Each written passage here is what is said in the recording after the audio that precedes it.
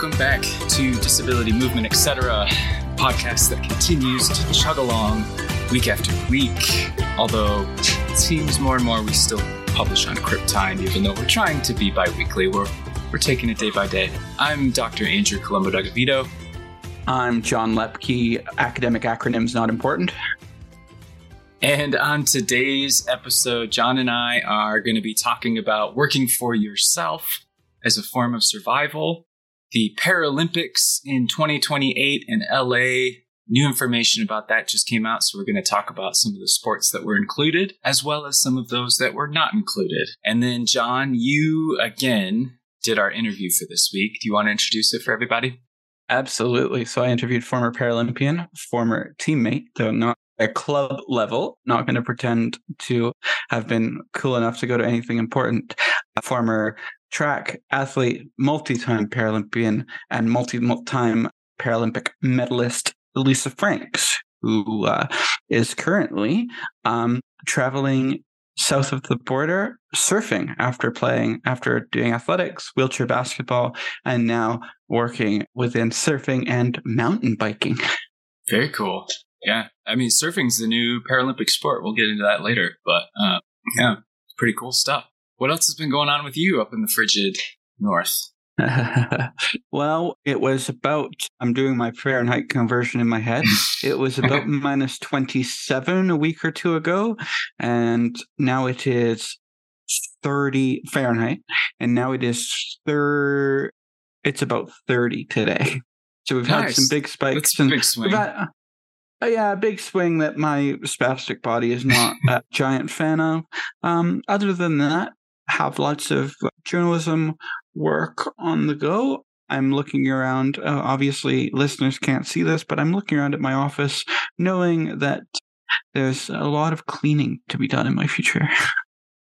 Yeah, the same. It always seems that when you catch up on some work stuff, the home stuff piles up. And when you do the home stuff, then the work stuff piles up. And I don't know how people did it in the past. It always seems like, at least my parents had things moderately under control most of the time.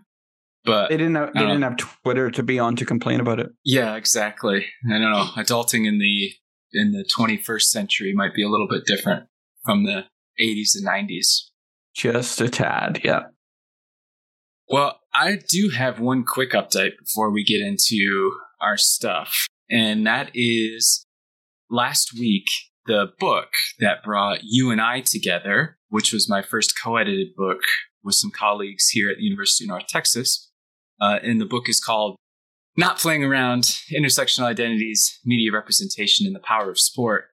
It got a highly recommended rating from Choice Reviews, which I didn't even know they existed, but is apparently a part of the American Library Association, from what I can tell. Cool. And the cool thing is that I guess they rarely do reviews on more monograph type texts. They typically reserve it for textbooks and things like that. So it's a pretty cool thing to get at the end of last week, right at the beginning of February, which was a nice boost to the morale coming into this week. Anything exciting on your end, John?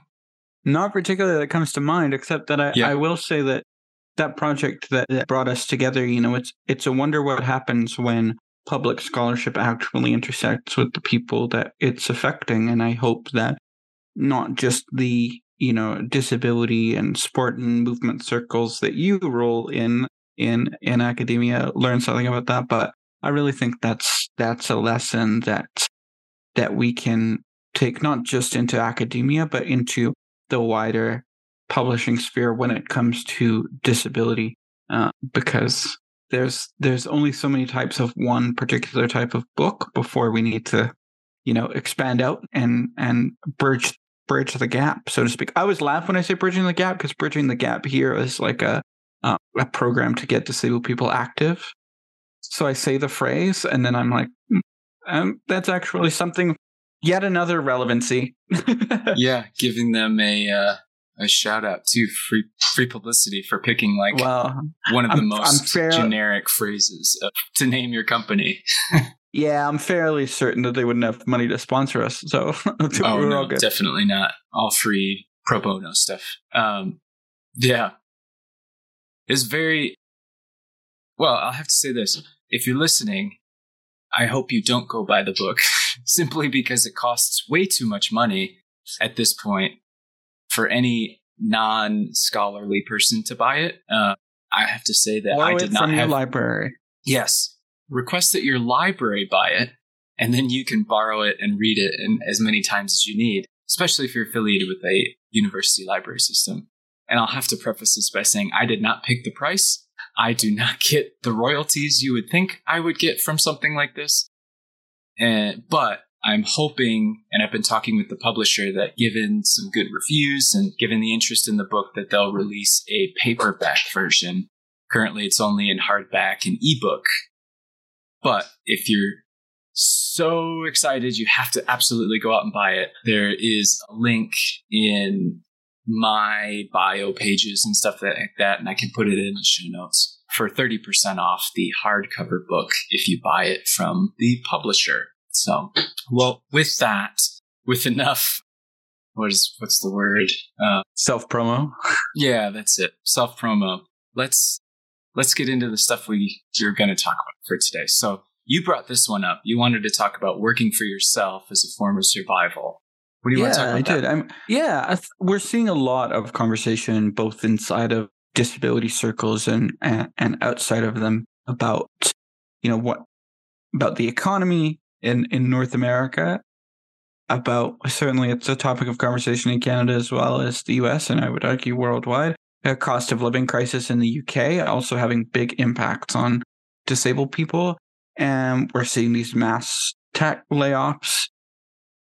We're seeing people lose their livelihoods. And it brings me back to a topic of conversation that I've reported on a little bit for Insider and others, but I've also been having as somebody who is a sole proprietor, who is a freelancer, who does consider himself, running a business, even if it's not, if I'm the only staff member. And hey, that's all right, man. The only problem is you don't have anybody to complain to, right? It's you, the boss.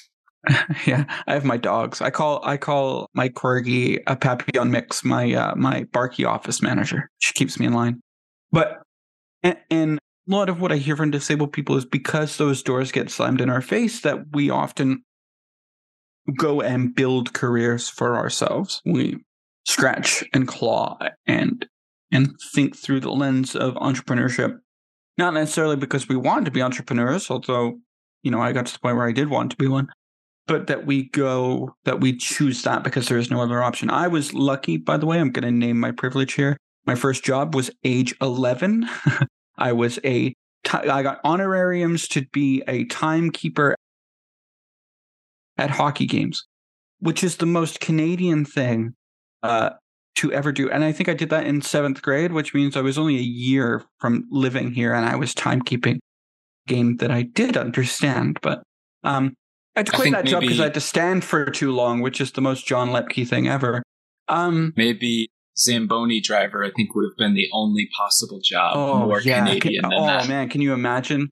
Can you imagine that grant that he'd have to write to get hand controls on a Zamboni? That would be beautiful. I want to know if any listeners. Yeah, there you go. There's a wonderful video from Tom Scott, British YouTuber, of him driving one. But if technical difficulties, but if any listeners, if any listeners have access to a hand-controlled Zamboni, I would love to hear about it. But it got me thinking. There's such a narrative around overwork and disability and capitalism and how difficult it can be on disabled bodies and minds. And I'm curious your thoughts, Andy, on how that intersects when running your own business becomes the choice by default for many of us, whether that be, and I would even characterize here where it's not necessarily business, but where, whether it be because of benefits and stuff, where volunteering becomes the only option, right? This very solo endeavor to try to continue to have some quality of life when it comes to your 9 to 5 or whatever hours you work. Yeah, this is a tough topic, especially because I think we see all the trends that are occurring for everyone, not just disabled bodies, but people who may not consider themselves as a part of disabled community, but may still experience elements of ableism. And it just seems that no matter who you talk to, everybody is hustling extra hard because none of us can afford all the things that we need to, let alone would like to be able to afford. And I think for disabled folks, particularly those with disabilities that you can't hide, right? That, if you have a physical impairment and you're a wheelchair user, or if you have, you're visually impaired, right? I mean, these are things you can't really hide in your day-to-day life. I think can I problematize that for you? Yeah, sure. I think work from home has really challenged that notion for Very certain much people. so. I think like if I take my own disability, like CP might be obvious in a Zoom call if I was a power chair user, or if I had more vocal involvement than just the fact that I suck at vocal regulation. Thanks, theater, for giving me any skills at it at all. But yeah, there's a thing within my family and friends where you go like this, which is, listeners can't see me, but I'm like miming turning down a volume knob, which is, hey, John, you don't realize it, but you're literally screaming. That it can be hidden within the Zoom frame in a way that's different from, I can theoretically, I mean, I put crippled and creative in my Twitter bio, but theoretically, somebody interviewing me wouldn't know that I had CP unless they know what they are looking for, which is always the case, right? People tend to suss each other out with their various disabilities, but yeah, but I totally not to trip you up or anything, like totally take your point about it is certainly work is a space where I like to take interviewing, for example, choosing to disclose. Now I've been lucky in a way that choice, in a way, it's a privilege to have that choice taken away from you. I know that's an odd way to frame it, but in some ways, like, it's just not something, it's just the cards that I'm dealing with, to use the saying. I don't have, I'm not autistic, so I don't have, for example, so I don't have to make the decision of, hey, do I disclose? Don't I disclose? Do I check this box on a form? Do I rely on whether this company is going to follow the ADA, etc.? And chances are they're not going to, as we've already known from plenty of research. I mean, you bring up a lot of points. I think tackle the one about disclosing on jobs. Yeah, you're right. Technically, they're not supposed to discriminate against you, whatever you check on that box, right? But there has been evidence to show that if there are two identical resumes and one of them has selected the self-disclosed disability, whatever it might be, it doesn't necessarily have. I don't think there's any difference between selecting that category and saying you're a wheelchair user, or saying you have depression, or saying you have bipolar, or anything like that. It's just, if you have that box checked, it's a significant impact. I mean, I don't remember the exact statistics, so I don't want to get them wrong, but the resume without disability checked got a callback, a majority of the time, right? Maybe over half out of 10. But in terms of the same resume, although with disability is checked, self-disclosing that, it was down somewhere in like the 20 to 30% callback rate. So nothing is obviously different between these two resumes beyond the disability thing. And of course, who knows? I don't know the exact companies that were doing this kind of not good dealing. I don't know any of that kind of stuff, but I know it's an issue. It's something that is very salient. Yeah, I was asked at a university interview for something. It was for a sports camp, and I was asked how children feel about my wheelchair.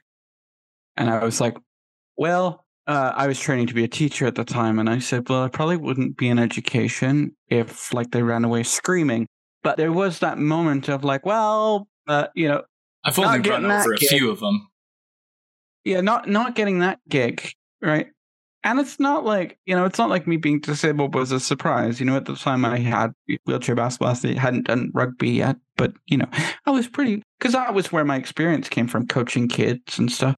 And, however, I don't think anybody would credit me with their success, thank goodness. But yeah, I find, and the add-on to, the topic of today's podcast about parasport is that I find, and it's a bit generational. I've done some reporting on this. There's some movement. I don't want to be utterly pessimistic. Canadian Paralympic Committee has something that's called the Game Plan program that continues to build. There are innumerable connections, I would argue, for the USOPC. For disabled athletes, the visa program, I've interviewed people connected to the visa program where people get to cycle through different jobs and often land there after those cycles. Ryan Nicefinder being one of those, who's a U.S. men's wheelchair basketball athlete. But historically, parasport athletes that got to the elite level did not always have, and still hardly have. I think the problem has gotten worse as training requirements have ramped up. Rarely leave the sport with any kind of runway. Outside of, there's the RBC Olympians program where, they can bank off of their sport. We're not talking about, they're afflicted by the same things as track athletes that are kind of done once they can no longer compete in the Diamond League, right? Because there's no money and their transferable skills are not understood. And yeah, I think parasport athletes bump into those disability barriers and those former athlete barriers.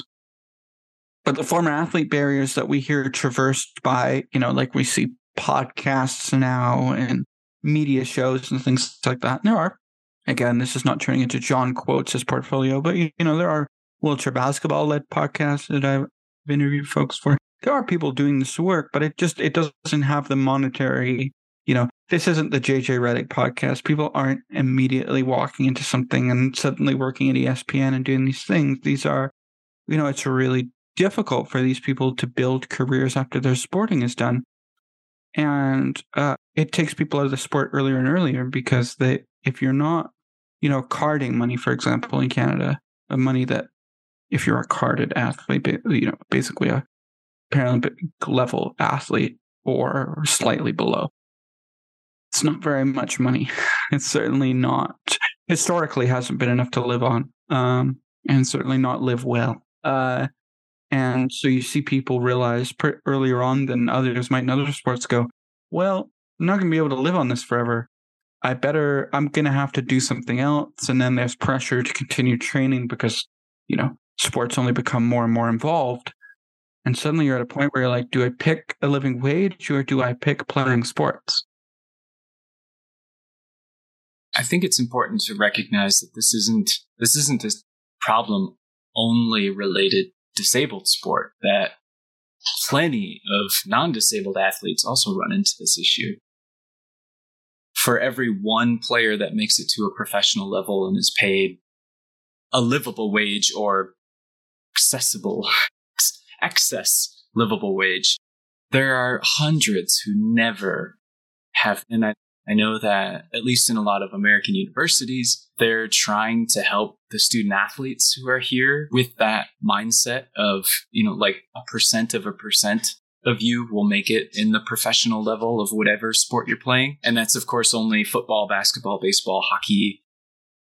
I mean, there are other professional leagues, but even athletes in those leagues still work other jobs and compete on the side because they have a love for their sport. And I think that's a running theme with a lot of things that we talk about is how sport really is an identity, or the sport you play can become your identity. And it's really hard when that identity is taken away, or you no longer have access to that, or you have to make a really hard decision of, do I continue to play this sport that I love and is so much a part of me, or do I choose a career in which I have money to live, because the sport, unfortunately, isn't going to provide that. Yeah, exactly. Yeah. No matter how hard we fight it, we still live within this system. So this may be a weird parallel to draw, but I think I see this as somebody who is doing 3 years of an education degree and then realized that was far too ableist of a. Andy's laughing because he's a teacher, but be in the system to change the system sometimes, John. I see. There you go. Some of us just didn't quite cut it. C'est moi. But I think I see parallels, and maybe this, like I said, maybe this is an odd parallel to draw, but I see parallels with people who transfer out of what you might call vocational programs, professional programs, whatever title your university has decided to slap on. Technical programs, right? Yeah. The things that used to be colleges but have been subsumed by academia because the master's is the new bachelor's and the PhD is the new master's, those kinds of things. I see that with students who transfer into the arts. And the exciting thing about the humanities is that you can do many things with a humanities degree. The scariest thing about the humanities degree is that there was no one solo. My English degree happened to lead me to journalism, but there was many things. I mean, when I chose to go out of education, I looked at sport and rec management. That was going to take 3 more years, and I'd already been at uni for 3 more years. I was like, I'm okay, thank you.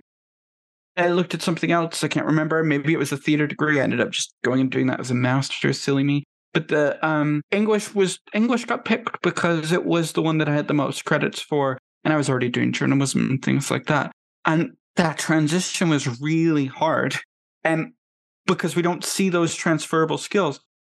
Now, in a North American context, I would argue it's a lot easier than like a British context where you've been thinking about what you were going to do and the tests that you took at A level decide where you're going to go and what you're going to do. And you might as well just restart your whole degree. And it's not quite as general in education as...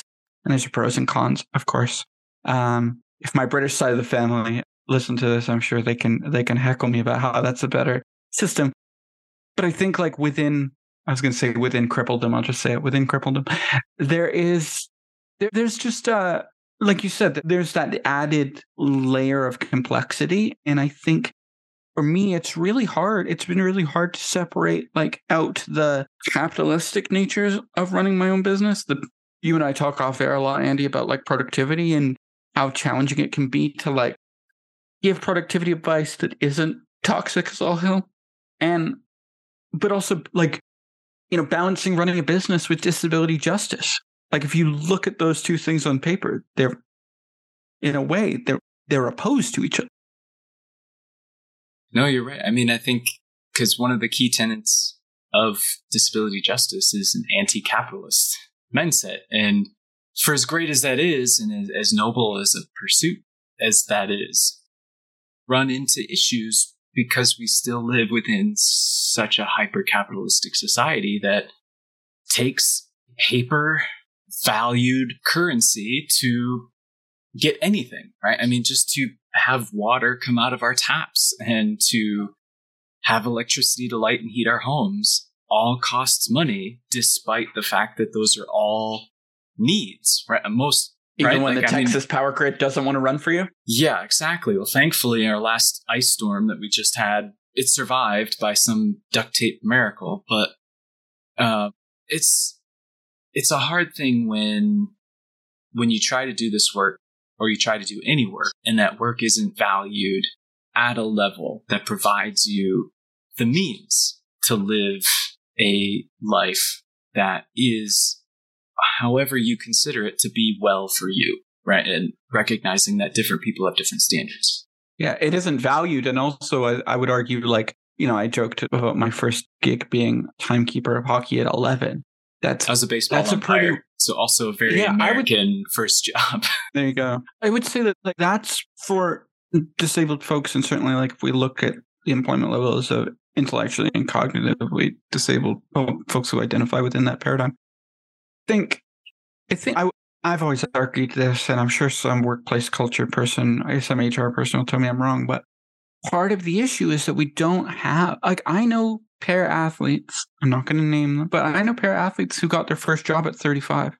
Look at how much they've missed out on, not just because they're para-athletes, but because they didn't get the chance to fail like you do when you're 15, 16, 17, working, making dumb mistakes. I shouldn't use the word dumb. I mean, I didn't work during that 16, 17 period. It's silly mistakes, yeah. Or just you don't have they talk all the time about explaining away an employment gap. Well, how do you explain a 20-year employment gap? And you, aside from like ableism, which is the person across from you isn't going to understand. Yeah, which asking about employment gaps is the biggest ableist piece ever. Is what does it matter? And I think that's also something that is very hard for most people who aren't disabled to really understand.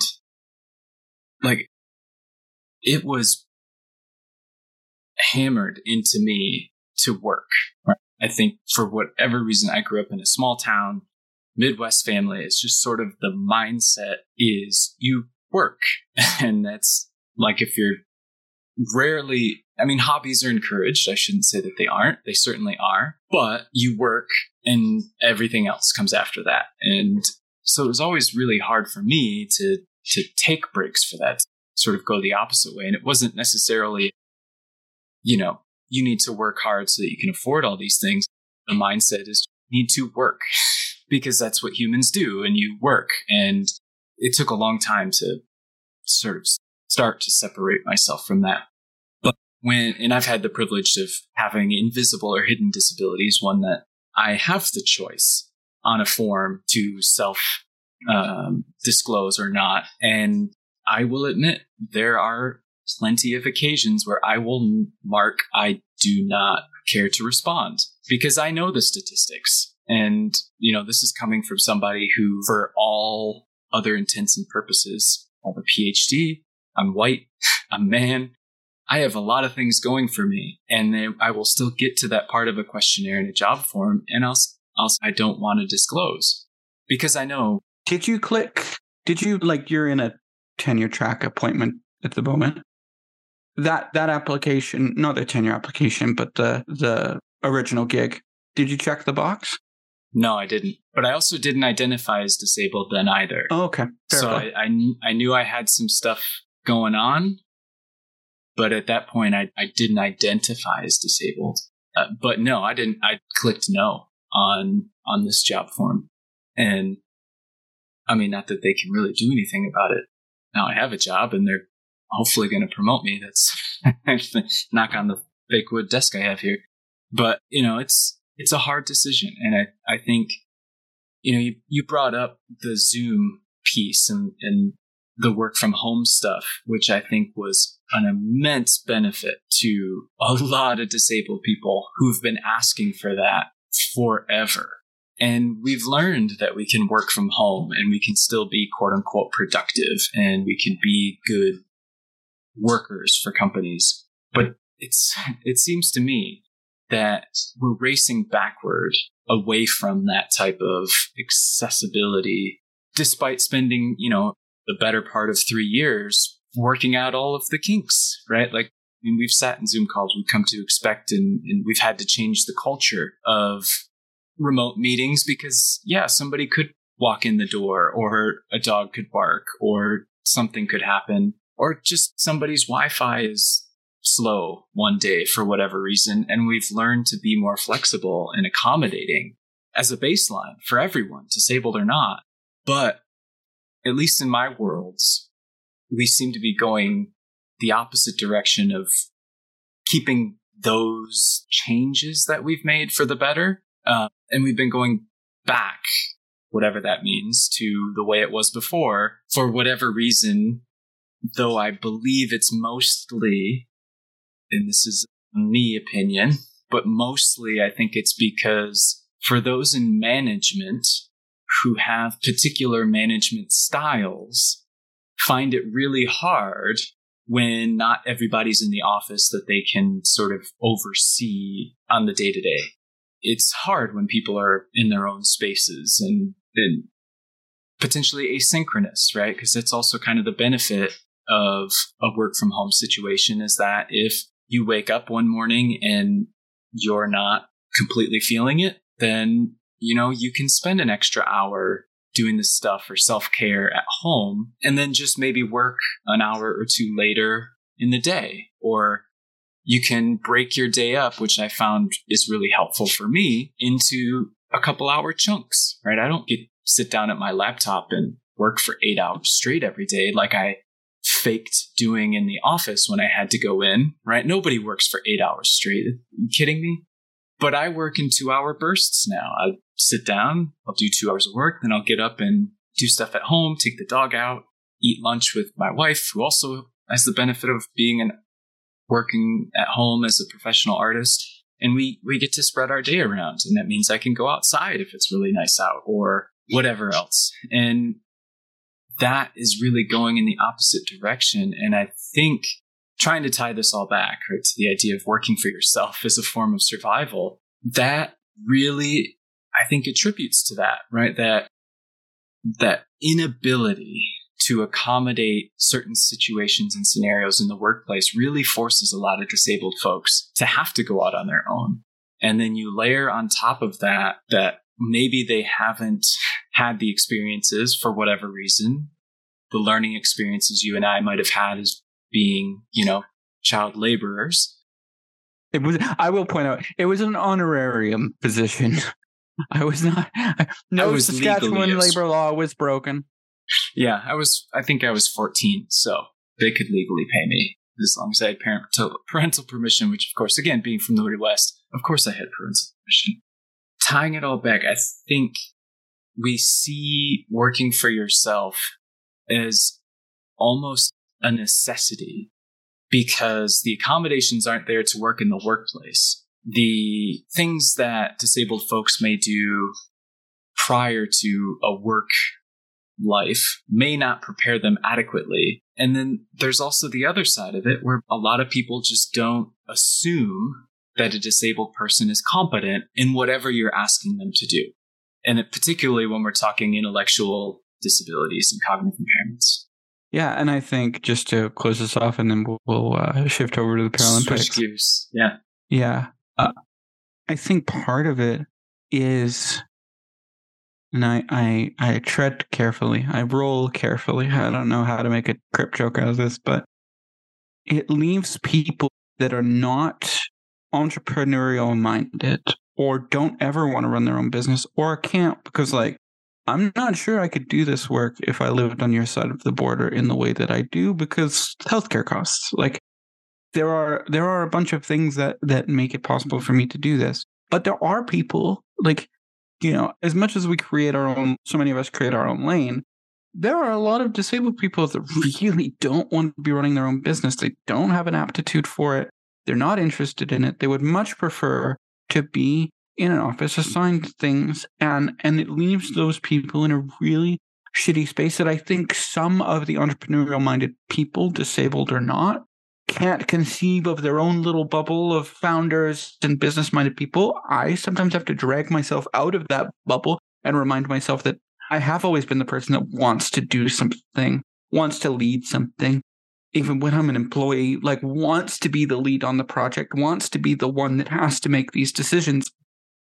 Oftentimes, in my growing up, it was a split. I live in the prairies, which has some similarities to the Midwest, in that there are disabled people that I met who you just met and you went, right, if you weren't disabled, you would be a physical laborer of some description.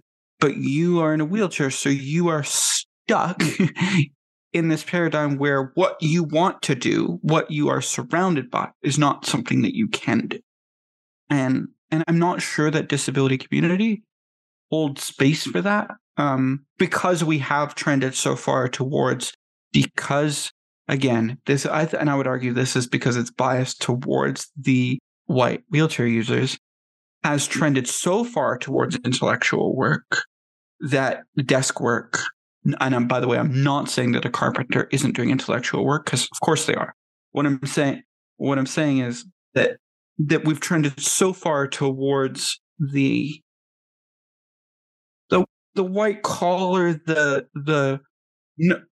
Cal Newport would call it knowledge work, right? This very your operative mode is not a work site water cooler conversation. It is a Slack database, right?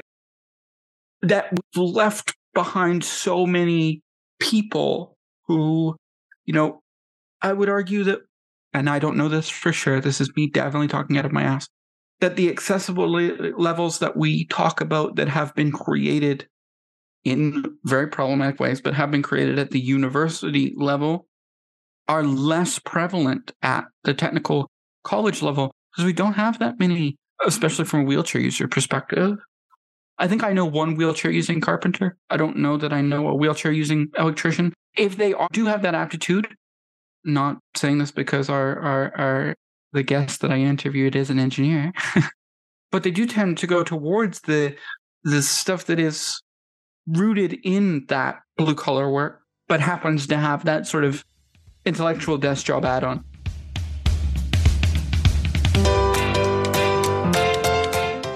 Andy, you wanted to talk about the announcement of the sports that have been accepted into the program for LA 2028 and the other sports that are on the may be included list. You want to tell me about that?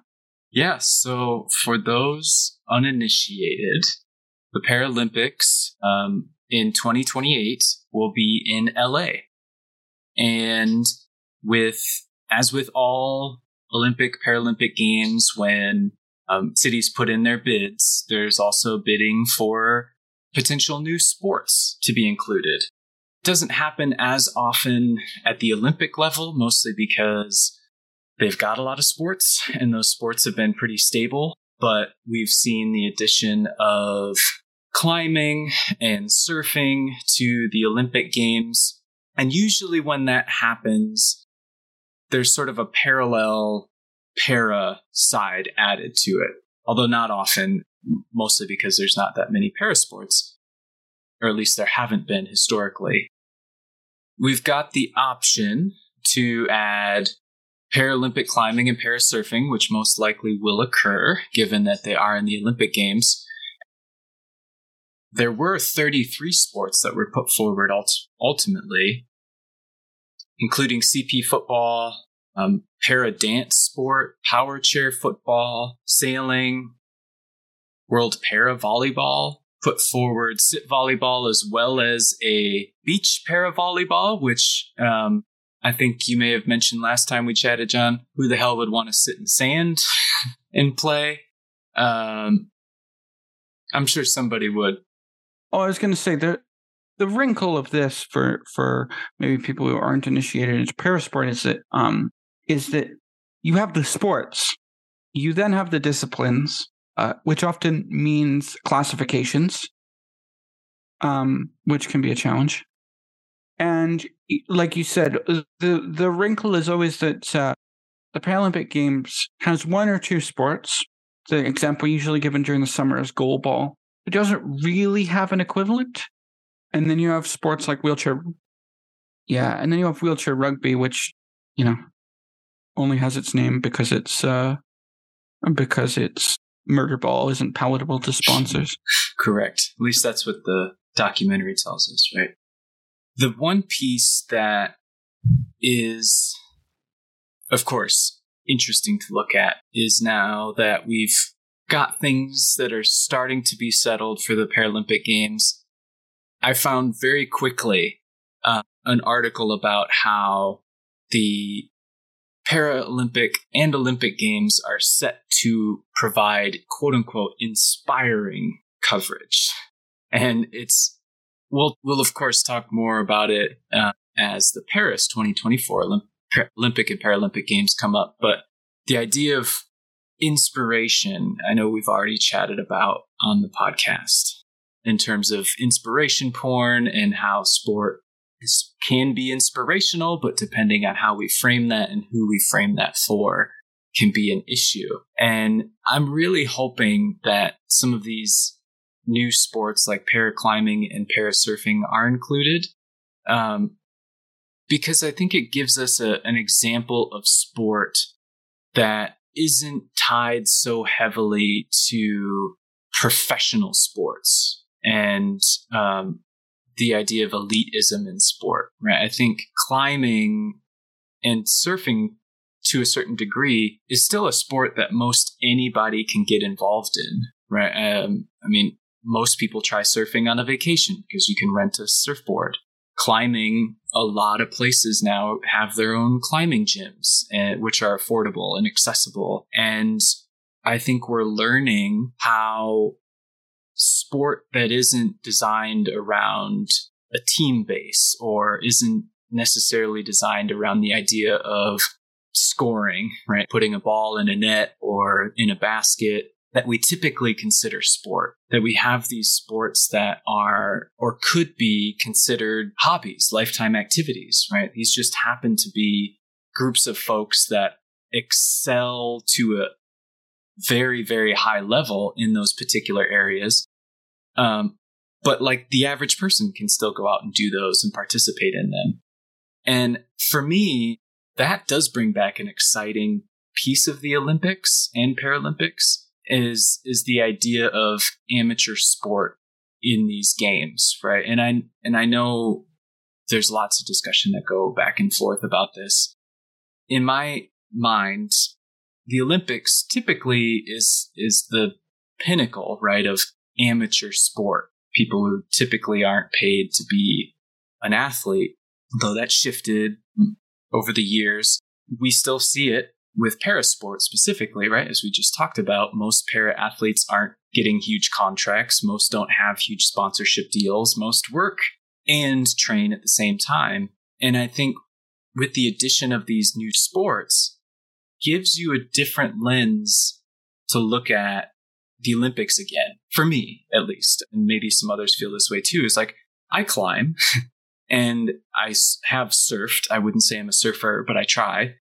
And I know people who we're a podcast, right? So people can't see me. I find myself to be a generally fit, able-bodied person, and I climb, but I go to the gym and I see people with all different body types, right? And even those with physical disabilities that may struggle to take part in other sports, particularly sports that may be integrated with non-physical impairments, right? You don't often see that. And for me, at least, and again, I'm biased, but climbing is kind of one of those spaces where people with different body types, different needs can engage in the same place and with the same route, but be able to do it differently. And the sport has the flexibility baked in that's encouraged, right? Like the challenge for parasport is, and Lisa and I get into it a bit during the interview, is that if you took basketball off of the Olympic program, not the Paralympic program,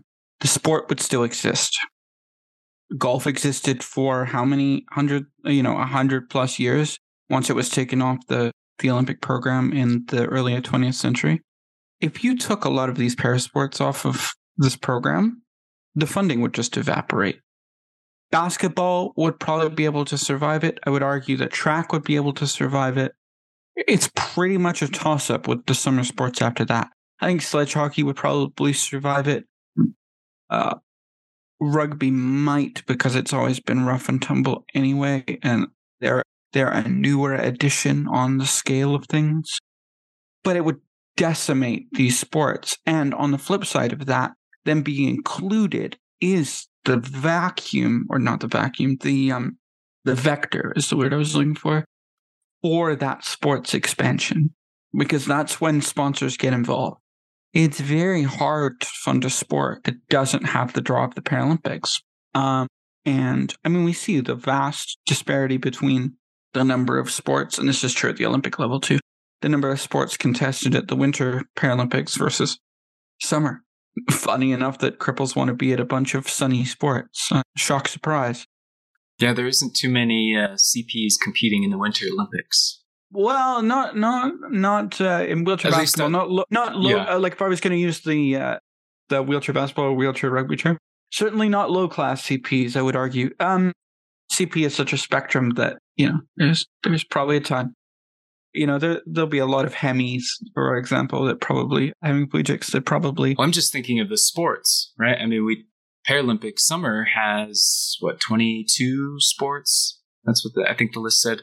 The Winter Olympics is 5 or 6. I mean, there's certainly one of those is downhill skiing, which has in itself multiple layers. Like there's blind downhill, there's amputees, there's paralyzed. My favorite one that sounds like a misnomer is blind biathlon.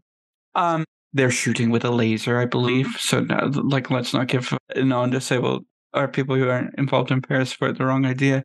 Yeah, I mean, we see this at Canada Games. There's a big junior competition here.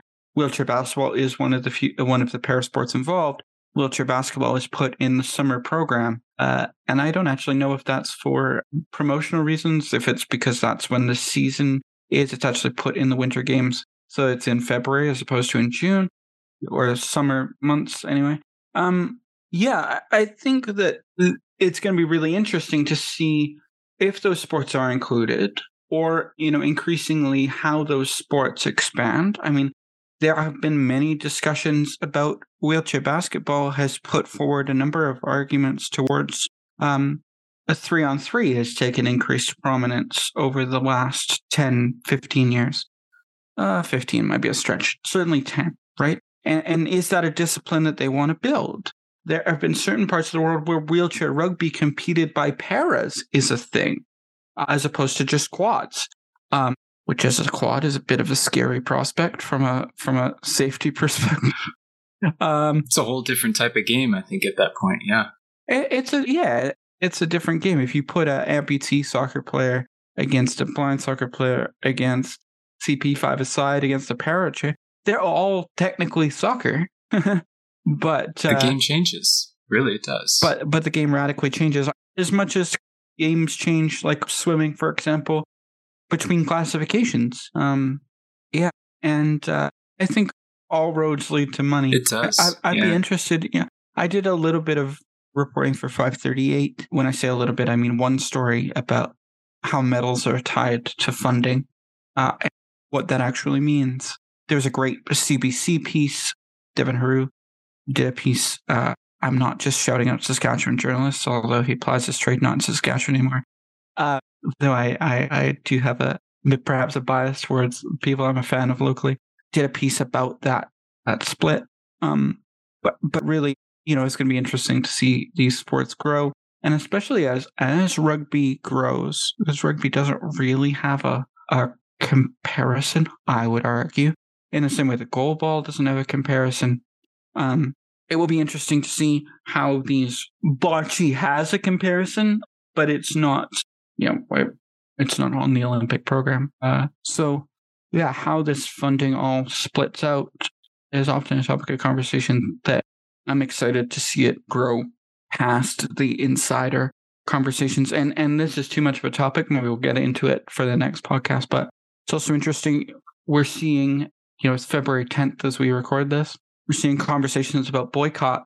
Very little. It's all Olympic. The BBC put out a story where there was one line dedicated to the Paralympics. Paralympics got into a position where when the war broke out, athletes were already there, which was a bit awkward. But it'll be interesting to see, because the IPC likes to parrot the IOC position that the Olympics aren't political, but disability is political, which is sort of the foundation of this podcast. Yeah, and that whole thing, it's all bullshit. The Olympics are political. They've always been political. Always. We're going to have to spend another podcast talking about how international sport is political. But I think you're right. It's seeing with the Olympics, Paralympics, they've, with all their issues, they do often provide a platform for sport that may never have happened otherwise. And in particular, when we talk about parasport, like how many people accidentally turn on goalball and find out it's actually a sport that's fast paced and they really enjoy watching it. I can count so many times where I've just stumbled onto an Olympic game or Paralympic game and had no other preconceived notions about the sport, and then found out this is really fun and super enjoyable. And so we'll have to see what comes about in 28, and certainly with the upcoming Paralympic Games with all the world still a mess. But yeah. All right. When we come back, you will hear John's interview, so stick around.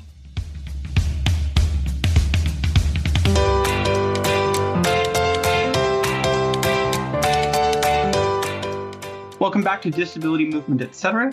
I'm here with Lisa Franks, a former Paralympian, current athlete about North America.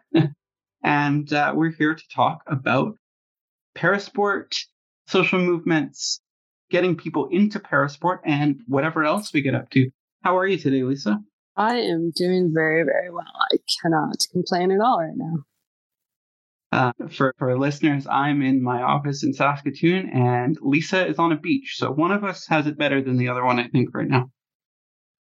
So we'll start with the surfing stuff a little bit, I guess. Can you tell me a little bit about, I know about your track career, obvious accomplishments there, and I got to witness quite a bit of your basketball career as the rookie on the bench. But can you tell me a little bit about your current phase of your athletic career? My current phase, I am discovering new sports. Long story short, I went after my basketball career. I had many years of chronic pain from an injury in basketball. And what I learned very late into that period of chronic pain was that movement, and particularly movement outdoors, really, really helped with my coping with the pain and made it a lot more bearable. So I started taking up sports recreationally, such as kayaking, and I got really involved in mountain biking. And then I followed a friend down to California and I tried surfing. And that was the only thing in life that has scared me. And I've jumped out of planes. I've gone skydiving. I've gone paragliding. I live in a van solo on the road, and surfing scared me. And so I had to come back and try to be more comfortable with it. So first time surfing was in 2017. And then a little bit in 2019, I tried it a handful of times. And then the winter of 21 and 22. And then this winter now, I've really just committed to getting as much time I can in the water. And that's where I'm at right now. So I'm in California, living in my van and trying to surf as much as possible. Can you tell me a little bit about what scared you about surfing as somebody who has, multiple Paralympic medals under their belt? Yeah, so the type of surfing I do is on something called a wave ski. So it's, if you picture maybe a sit on top kayak, that's what it's like. And then I have a paddle. But the big difference is I'm actually strapped to the board. So the first wave I ever caught, I'm riding this wave and then I'm riding, I'm getting close to shore. Now what do I do? And I just fell.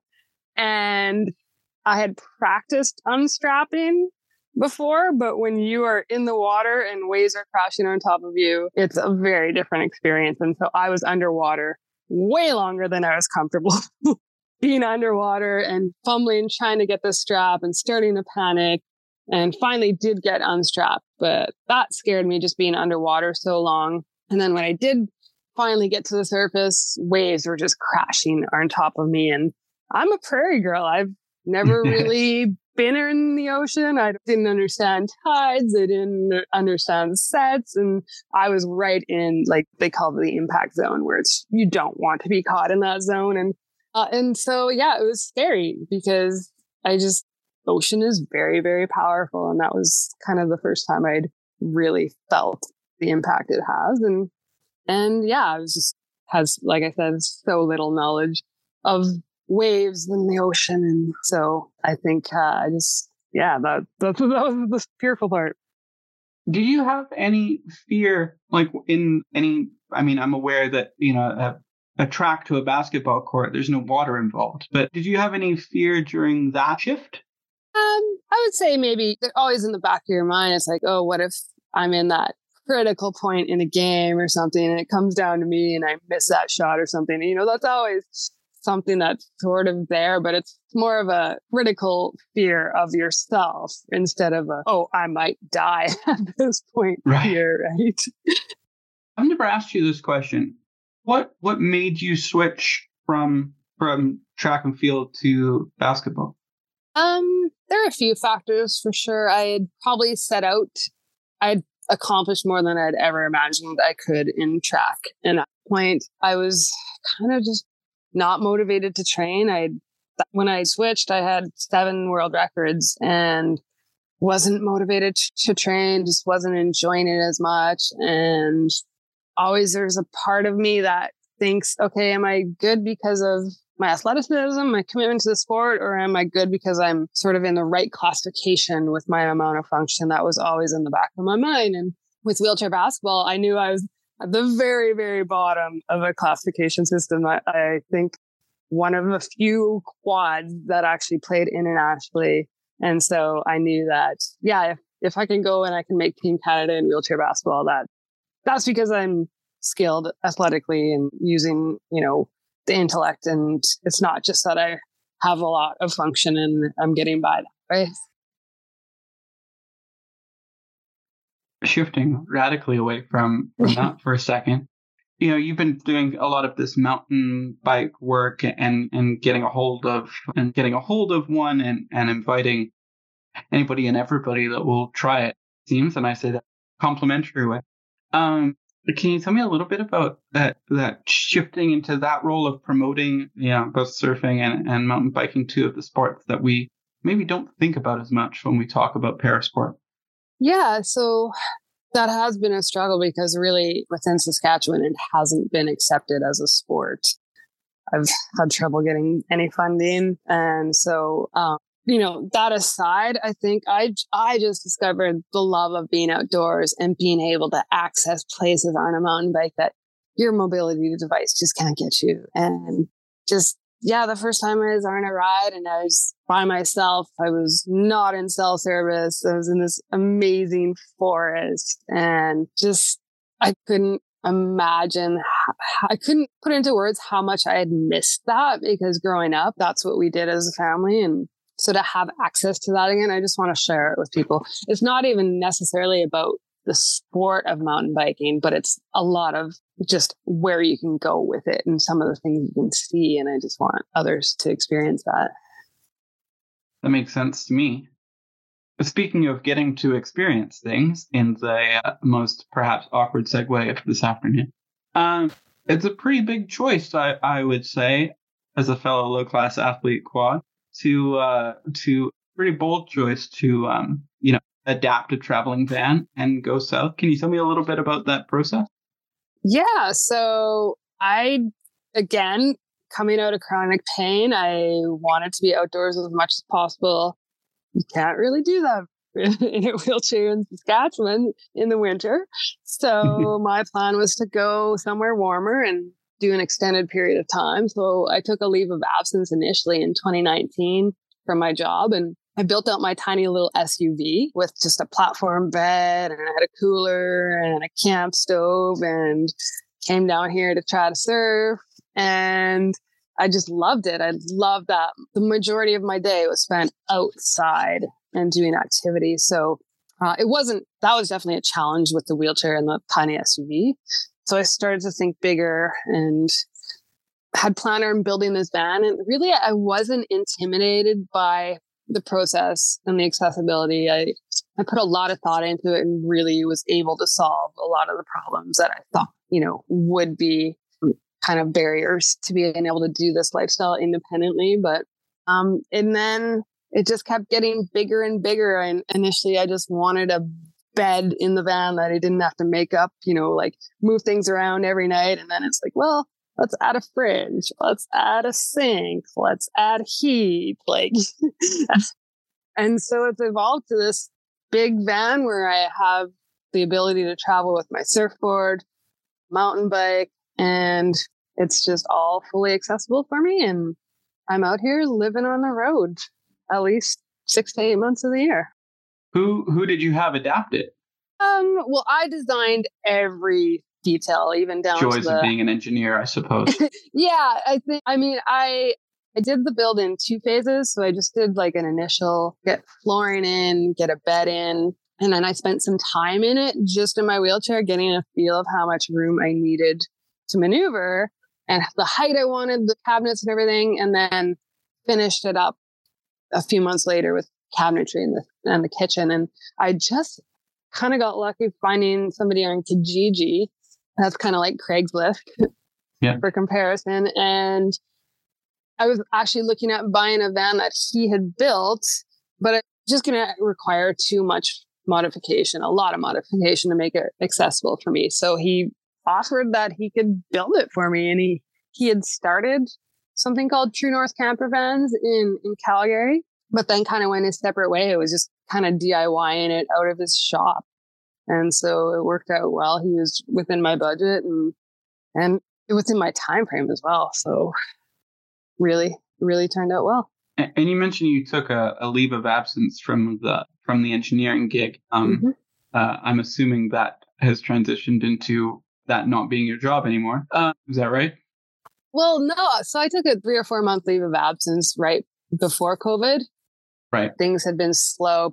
People were getting let go. And I thought this is a great time to take a long trip. And when I come back, it'll be all, busy and normal. And the opposite happened with COVID. I did get back to work eventually, but my leave of absence just kept getting extended into a temporary layoff.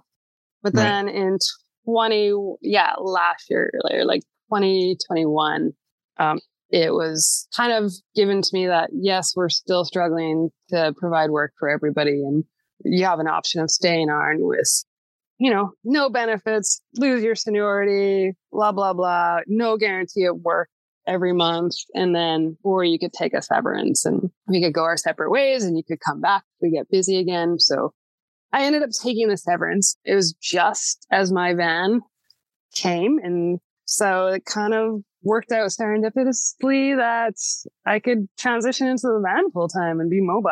And in a way, it really worked out. Yeah, sounds like it. Can you remind me what type of engineer you are? Mechanical engineer. So I was working designing commercial buildings, doing the HVAC and the plumbing and fire protection design. Got it. I imagine that's pretty helpful when designing a van. Yeah, I would say so. Maybe not even, the particulars of what I do, but just the problem solving aspect of it, the critical thinking and being able to picture how everything would fit and work out was and very knowing helpful. Your way around CAD and all the rest of it. I didn't even use CAD for the van. I used a program called... No, there's actually a program called Van Space, but then I did kind of tape everything out within my van with just putting painter's tape on the floor where the cabinets would be. And yeah. What advice would you give or do you give others who might be looking hopefully or optimistically at your lifestyle and wanting to follow suit?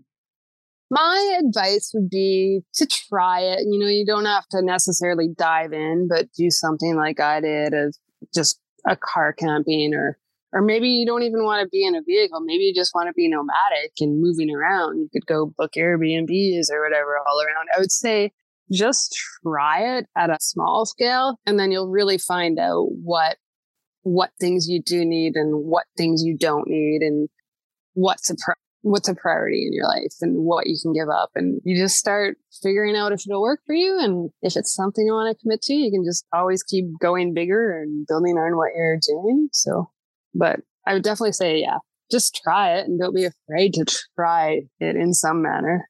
Have you had any former teammates reach out longingly at the I've had a couple people say, "Oh, this is my dream. I want to do this someday." And yeah, it'd be neat to see. And no knock on them or, knock on anybody. I hear that so often. It's just, oh, I want to do that, but I can't.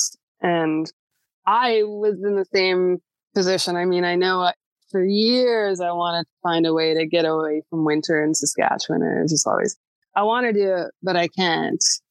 And I kind of just really needed a big push to be able to do that. Shifting back over to the surfing, we've seen the LA program come out and an announcement that, if LA were to pick surfing, it could happen. It's not off the table. I'm curious on your thoughts as somebody who is new to a sport that is in a different stage of development than track and field and wheelchair basketball, which have both been, I think it's fair to say, mainstays of the Paralympic program. Yeah, I think it's exciting to see because, let's take a look at when I was injured in 96. It was like, okay, you can play rugby, you can do track, you can maybe do basketball. And those were kind of the options. Now you're injured. It's like, oh, you want to go skiing? Do you want to surf? Do you want to sail? Do you want to mountain bike? There's just so much out there that you can do that, you're not in this one little box of, just this athlete that does it, that you can really pick and choose what suits you and what suits your personality. And yeah, I think it'd be so exciting to see it, especially, LA has such a culture of surf. And if anybody would be on board, I think it would be that organizing committee. So I think it'd be great to see and maybe introduce people that never even considered surfing as an adaptive sport. Just, grow the sport by having such a big showcase of it. Not to harp on it too much, but as somebody who's been to, was it 3 Paralympics? Correct, yes. Sometimes my math fails me even when I have notes. Did people in the sport come up to you for advice as somebody who has been to the big show, even if it wasn't a different sport? You know what? I don't even think people realize that I have that under my belt. We don't talk about it. That seems so long ago to me. I think, it came up with, we had new coaching staff this year and kind of came up, she's been to a couple Paralympics. And it's like, oh, how'd you do? Oh, 7 medals. Oh, okay. It's like, yeah, I think that maybe gave them a little indicator that, even though I'm new in the sport, I have some athletic background. So, yeah, it's always challenging. I mean, obviously, I didn't go to anything nearly as cool as you did, but it's always challenging. I remember showing up at my first rugby tournament, and wheelchair rugby was just all the things that I was good at in basketball, and none of the things I was bad at, which was convenient. It's really helpful when you don't have to shoot the basketball, funnily enough. And just and for me, that was like 2 Canada Games medals, big deal, and some international trips. But, how you bring that up with people without coming across as like, I know more than you. It can be challenging, I would imagine. What disabled brain fog moment? So Andy will get to cut that part out. Lucky him. You spoke about the chronic pain, and we don't have to go here if you don't want to, but what are the types of things? How does the sport help you manage your chronic pain? Because you were talking about that. So with my chronic pain, I have a severe shoulder injury that just kept getting worse and worse. And then scoliosis started getting worse because of the compensation. And I had 4 surgeries on that shoulder. And then one of the big things that I have with the shoulder injury is a lot of spasticity and tone through my whole right side gets locked up. And so, even just sitting upright in a day can be exhausting because it's just always that gripping sensation. And so movement is the one thing that helps that. It helps break that cycle, gripping spasm. It gives me a bit more range of motion as muscles get warmed up and stretched and put into different positions. So that for me is, my saving grace. I know with the chronic pain I'm in, I used to baby myself and say, oh, you can't do that. You can't go do that. You're going to hurt yourself. But it turned out to be the opposite. It's like almost the more aggressive and the more active I am, the better off the pain level is. I forget what the original question was. It's all good. No, it's exactly that. I was curious because I think a lot of the times when, especially people outside of sort of the parasport paradigm, like they hear the idea of, and I mean, including disabled people outside of parasport, they hear the idea of physical activity to get better, and they have or feel better, and they have a fair visceral reaction of like, oh, this is another person who thinks like yoga is going to cure my cerebral palsy or whatever, right? Right. I always think a long time along those lines of, although I don't know how helpful the model was, the long-term athlete development plan that was drilled into at least my head at the Canadian national team level. And I'm curious your advice for disabled athletes who are looking to, the old titles were like train to train, train to compete, train to win, or whatever, loosely defined as, are you on the junior national team? Are you on the national team? Or have we gotten rid of you?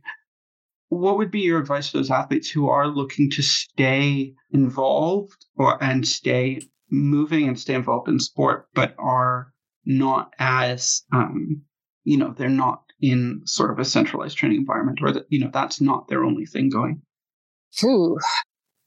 I would just say, it doesn't have, we're going to cut this little mumbly part out, right? Yeah, for sure.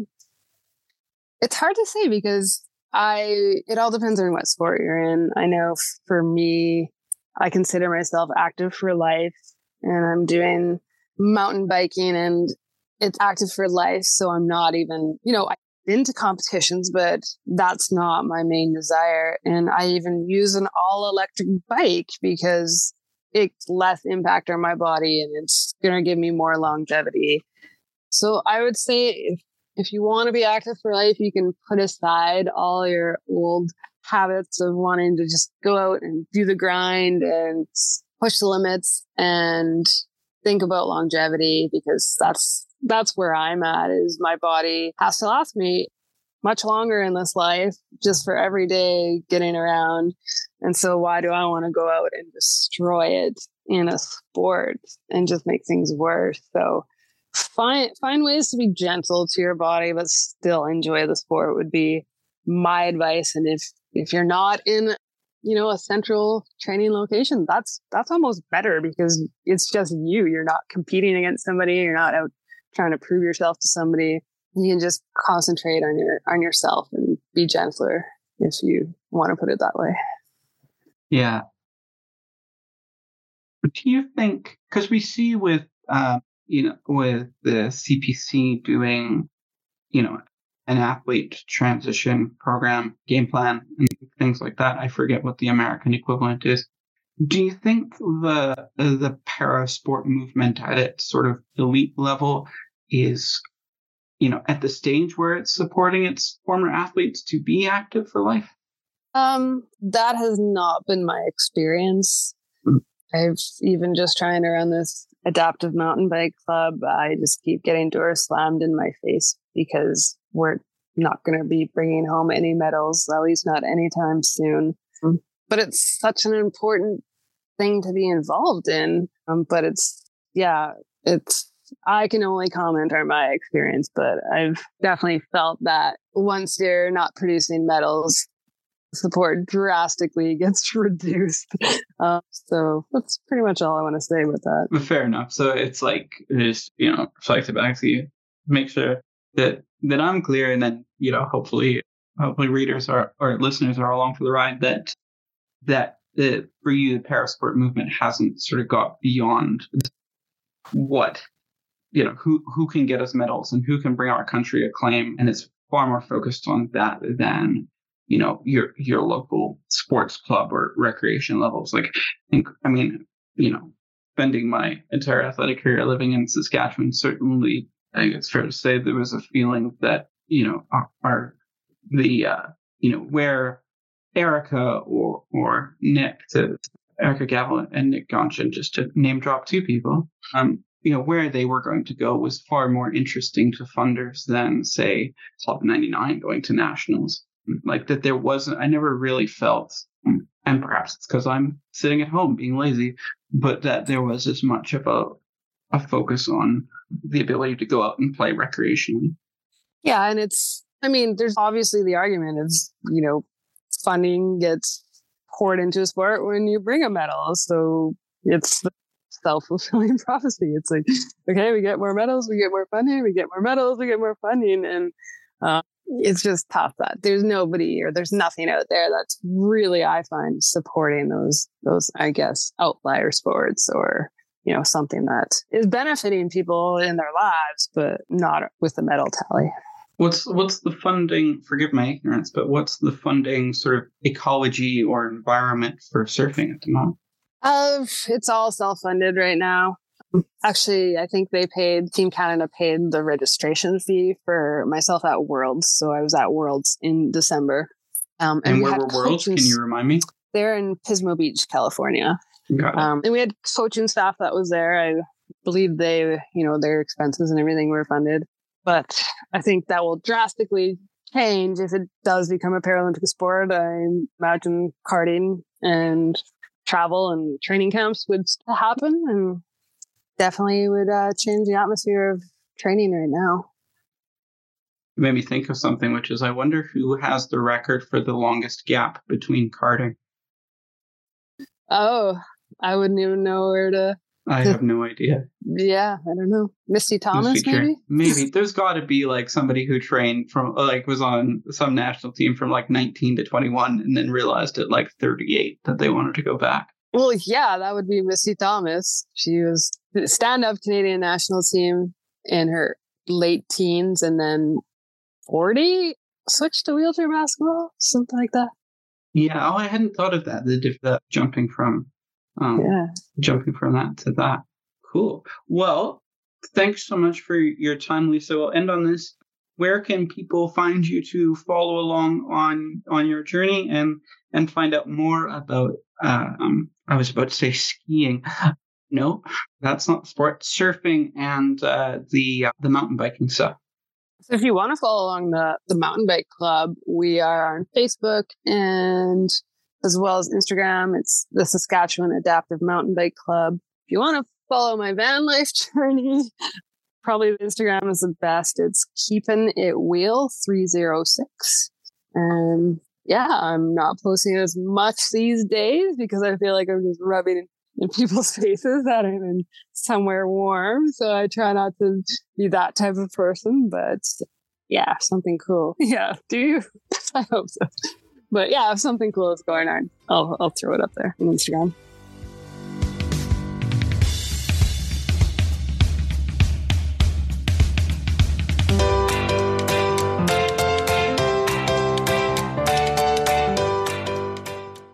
And John, we're back. Yeah, we are let's back. Let's do our Crip of the Week. What do you got? So at the risk of being the person that promotes his friends on the podcast, I wanted to shout out a friend and I guess you could say theater colleague, Madeline Little, who has been nominated for her work for a Matilda Award, which is an award for in the Australian theater ecology. And I shout her out partially because her work and the conversations happening in the Australian theater ecology around accessibility, which she's, I would say, a key part of, are really informed the way that I look at access in theater. For example, conversations about how Auslan, Australian Sign Language, can be integrated rather than being that typical, the interpreter is in whatever space the tech managed to find for them 5 minutes before the performance, and how that can inform work. So kudos. Awesome. I decided to go in line with some of our conversations from earlier.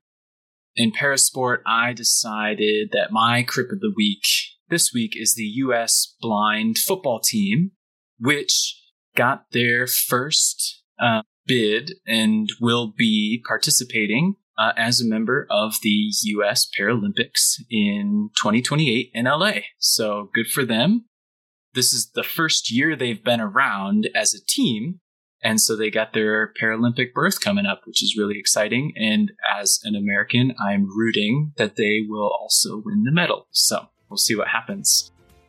But that's it for today. John, as always, wonderful conversation. And we'll see all y'all in a couple of weeks. Stay safe, stay warm. See you, John. Have fun. All right, bye. Disability Movement, etc. is a Blank Owl production. You can find out more about what we're doing, including past episodes, show notes, and transcripts at blankowl.com. The music for this episode was composed by Adrian Blust.